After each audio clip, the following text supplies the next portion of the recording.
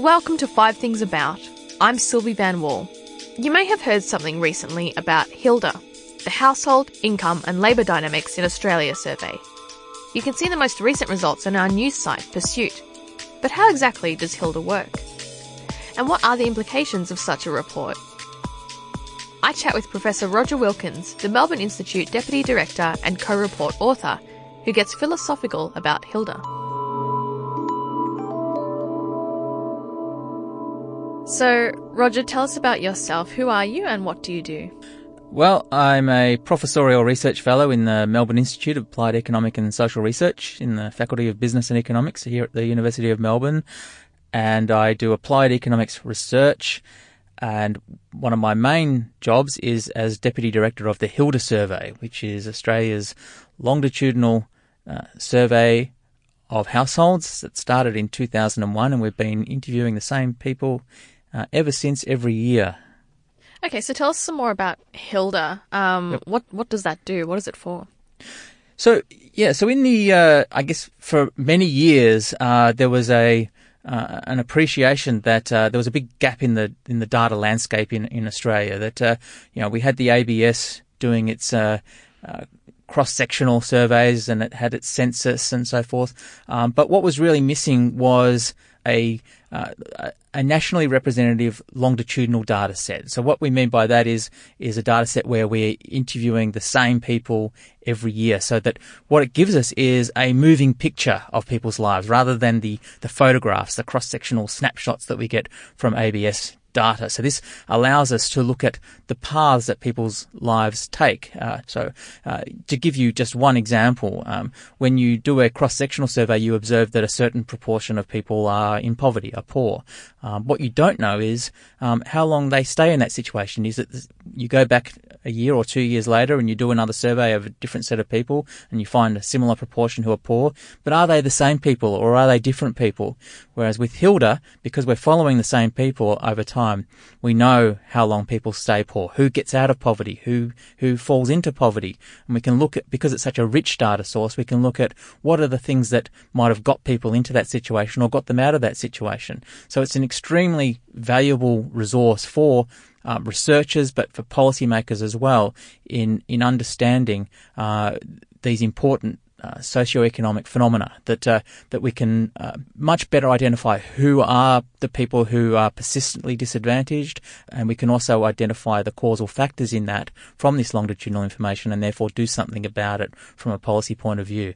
So that was why. So this is funded by the Australian government, and that's why it got started. And as I said, it started in 2001, and this year, HILDA became an adult. She had her 18th birthday this year, so we're really starting to get a really seriously long, seriously what we call a panel. So it's a seriously long data set where we've got many people in our sample who have observed for 18 years. We're starting to see children and grandchildren of original sample members entering our sample. So we're being able to look at intergenerational issues as well.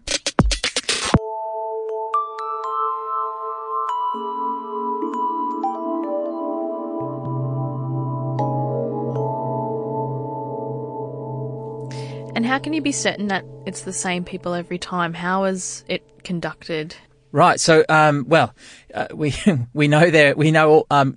don't personally, but the fieldwork company, Roy Morgan Research, they have all of the details about these respondents and they follow them. They go back to where they live and they have all sorts of contact details for friends and relatives. So if they move, they can track them down. And so they're going back to the same people year in, year out. Obviously, people don't have to do the survey, but basically, we have very high response rates. About 96% of people who respond one year continue to respond the next year. And mostly it seems to be because they appreciate the importance of this study for Australia, for us understanding what is going on in the Australian community. So there's a real strong element of people feeling like this is a service they're providing to the Australian community. And they're absolutely right that each respondent represents about 1,200 people in the Australian community, and if they don't respond, those 1,200 people don't get represented in the study and therefore could potentially be neglected by researchers and policymakers. And what ways is the survey having an impact on Australian life?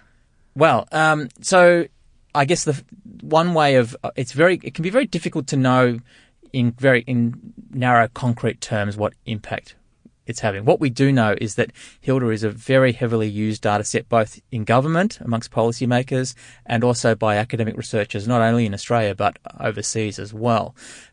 Amongst policymakers, so we know, for example, that the Reserve Bank is a very heavy user of the data, the Productivity Commission is a very heavy user of the data, the Department of Social Services that funds the study is a very heavy user of the data.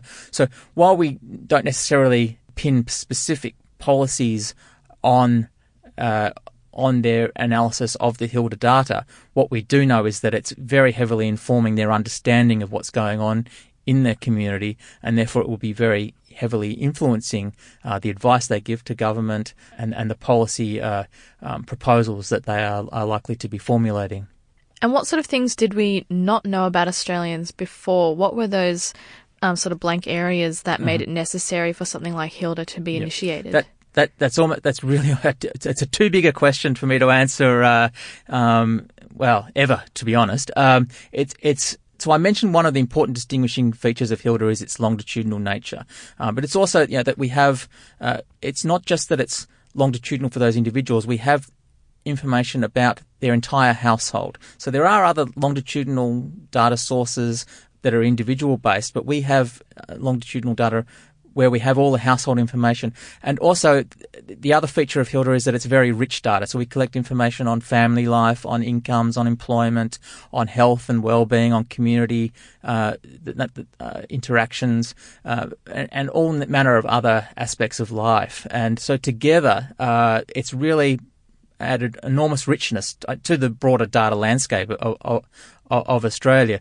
I gave one example earlier where we really didn't have a good understanding of the extent to which people who are poor in one year are poor the next year. There was probably a perception that it tended to be the same people every year who were poor. And in fact, Hilda showed that that's not the case at all, that most people who are poor in one year are not poor in the next year. Certainly there are a significant minority of people who are persistently poor, but that's quite a distinct statement from the fact that it's the poor are the same people every year.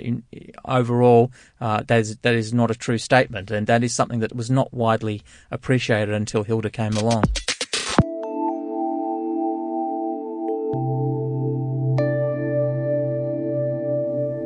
So it's not just confirming our suspicions of what we thought we knew about Australians, or it's not just confirming what we already knew about Australians? No, I mean, look, sometimes Hilda does confirm what we suspect. So, we know that there'll be a strong suspicion that we're becoming more progressive in our attitudes, that we're increasingly holding the view that men should be more involved in raising their kids and that women should be more involved in the labour market and in earning income.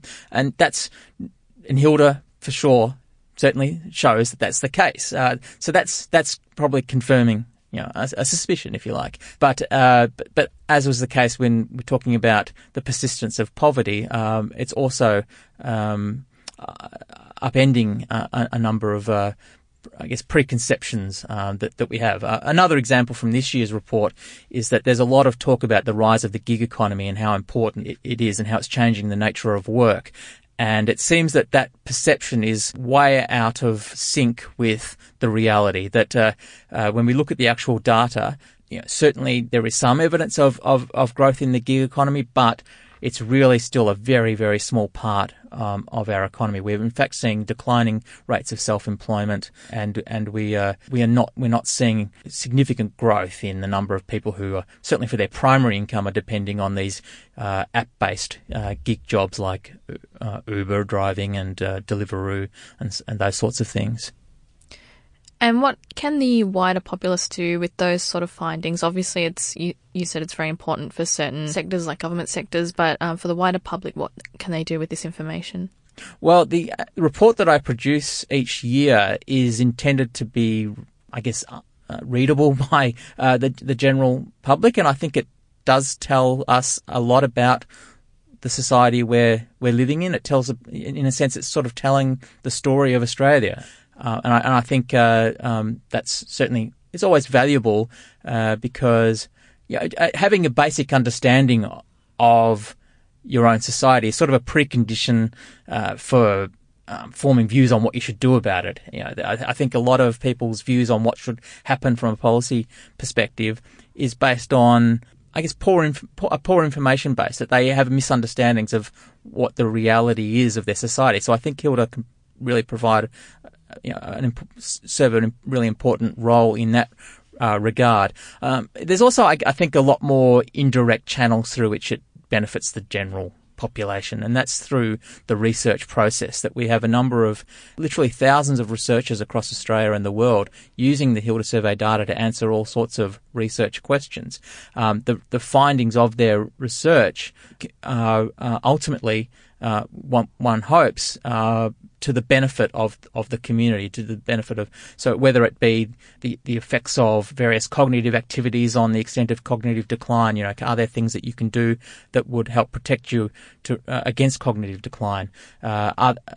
We measure things like, we look at people's diet and how that might impact on their health and well-being. All sorts of research questions such as this that have been investigated by researchers you would hope ultimately, this is the goal anyway, make for a better policy and better understanding of what goes to making a good life.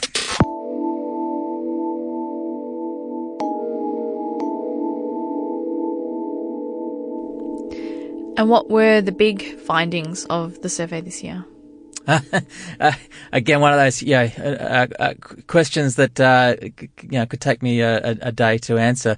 Look, part of what the report does each year is provide an update on the state of the nation. So what's happening to incomes and poverty and the labour market and so on. And so on those sorts of broad measures, we're finding that household incomes are staying fairly flat, so we're not seeing the income growth that we saw in the early to mid 2000s. But by the same token, they're not declining.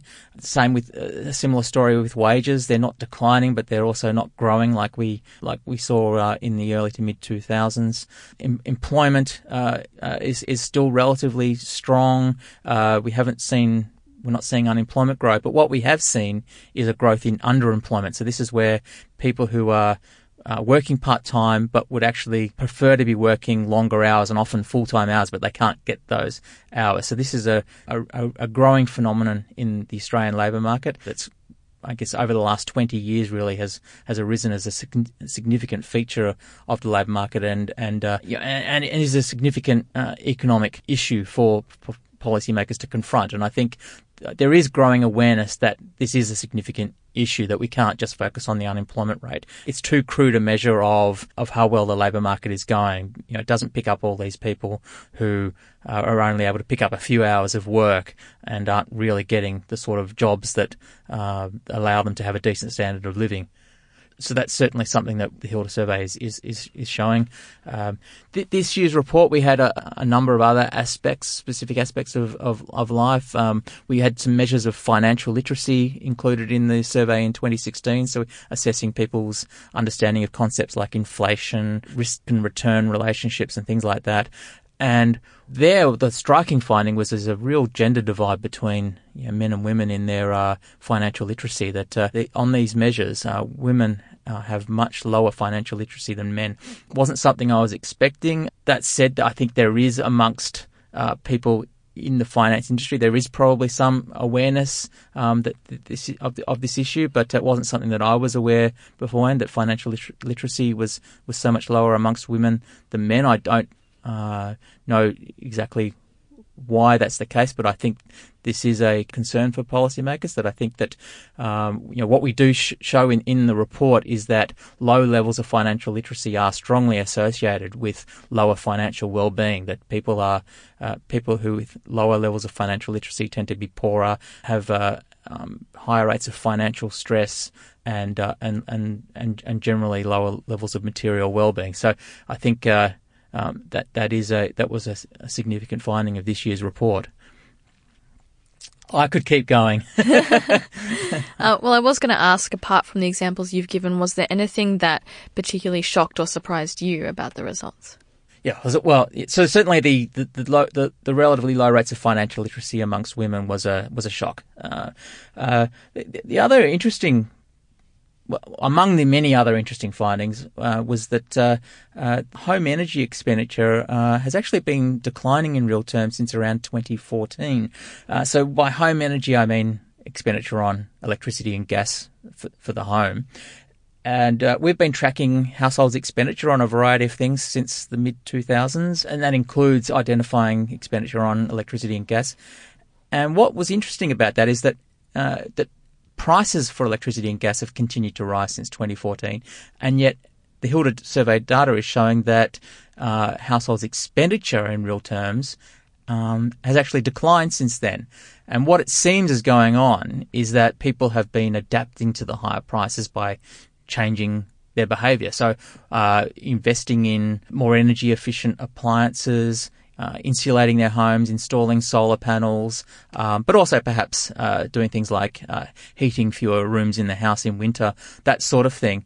So there seems to have been quite a bit of adaptation to this higher energy price world, which has actually seen people reduce their total expenditure on home energy since 2014. So that was, to me, it was an interesting finding.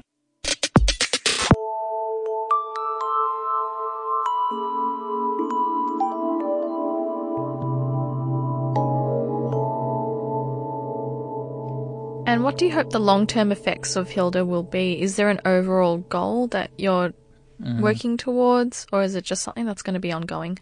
There's no endpoint for Hilda. It's by design, it can live forever, and that would be our hope, is that it does live forever. So we not only by design does it follow the original sample members from cradle to grave, but it follows their children and their children's children. In a sense, these original sample members have the Hilda gene, and they pass that on to their offspring. So Hilda can continue forever, and the longer it continues, the more valuable it becomes, because not only is it telling the contemporary story of Australia, but it's also telling us about intergenerational mechanisms. So to what extent does what your parents and grandparents did or experienced influence your life outcomes? These sorts of intergenerational questions will increasingly become possible to investigate with the Hilda data as it becomes older and older. So it, in a sense, doesn't have an end goal. Other than the point that being the longer it goes, the more valuable it gets. And is there relatively large diversity in the population that is being surveyed? Yes, so Hilda is designed to be nationally representative, and so to capture all the diversity in the Australian community, you do, of course, worry about response rates, and do certain groups respond? Are they less willing to respond to your survey? We have strategies to minimise that, and that includes providing some financial compensation to respondents as a sort of a way to acknowledge the significant imposition that the survey is, at least in terms of their time. And as I mentioned earlier, we do manage to retain most people in our sample from 1 year to the next. So sort of fewer than 4% of our sample from the previous year do not participate in the next year. And what's more is that of that 4%, many of them will subsequently return to responding to the survey in a subsequent year. So they're not lost for good. So we do a pretty good job of capturing the diversity in the Australian community, certainly on things that we can observe like age and sex and ethnicity, and even things like sexual identity, location, all sorts of observable characteristics where Hilda looks quite similar to, say, what other data sources say about the extent of diversity in the Australian community, things like the census, for example. There is one challenge for us that will forever be a challenge, and that is that because we are a longitudinal study, we're following the same people year in, year out, immigrants tend not to get into our sample naturally. And of course, Australia is a high immigrant country. And so to remain representative of Australia, we need a way of capturing essentially increasing our sample to include these new immigrants. Now, in 2011, we had a sample top-up that allowed new immigrants to Australia that arrived after 2001 to enter our sample. So we addressed that in 2011. At the moment, we haven't got a specific plan, but we would hope that to do something similar in 2021 to address the declining representativeness in terms of immigrants that have arrived since 2011. But I think longer term, we would like a more satisfactory way of maintaining representativeness each year, and that would be to recruit new immigrants each year into the sample, so that we are maintaining that contemporary representativeness of the real diversity in the Australian community.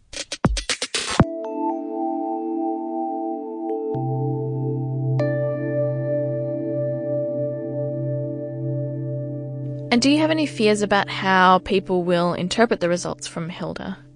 Look, I don't have any fears as such. Of course, people will interpret data in different ways, and sometimes with not the purest of motives. So people can certainly, there's just the old saying that there's lies, damn lies, and statistics, and so certainly people can get statistics out of Hilda, which they could then use to make misleading statements about the nature of the world in which we live. But I think, broadly speaking, it's a well-validated study that we follow best international practice for the collection of the data and the dissemination of the data, and it's made widely available to many researchers. And so that in itself is very conducive to, I guess, the best ideas that will rise to the surface, in the sense that any statistic that's produced out of the data can be contested by anyone else who accesses the data,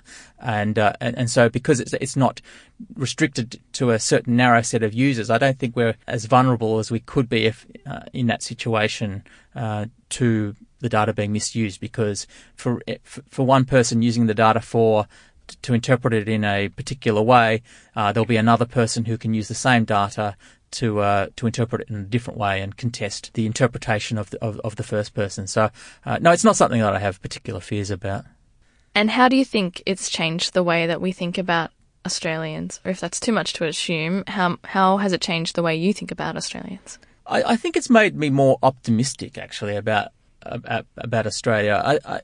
We live in a world where we listen to the news and we read the newspapers, and you get a quite negative view of how well our society is functioning from digesting what we get from the media. And when you actually, Hilda gives us a more objective truth about what's going on in Australia, that when you look at Hilda data, you see that most people are quite satisfied with their lives. Most people are in household and family situations where they get on with each other, where people are living decent lives, and that's I think a perspective that can get lost from much of the public debate and discussion we get, particularly through our mainstream media. So I think it's probably just given me a bit more optimism about Australian society. That would be how I'd say it has influenced my view. So that's 5 things about Hilda, or possibly 6. We're good with words, not with numbers. Thanks to Professor Roger Wilkins. This episode was recorded on the 26th of July 2018. Production by Sylvie Van Wall. Editing by Sylvie Van Wall and audio engineering by Chris Hatzis. 5 Things About is a training podcast created by Dr. Andy Horvath at the University of Melbourne. I'm Sylvie Van Wall. Join us next time for another episode of 5 Things About.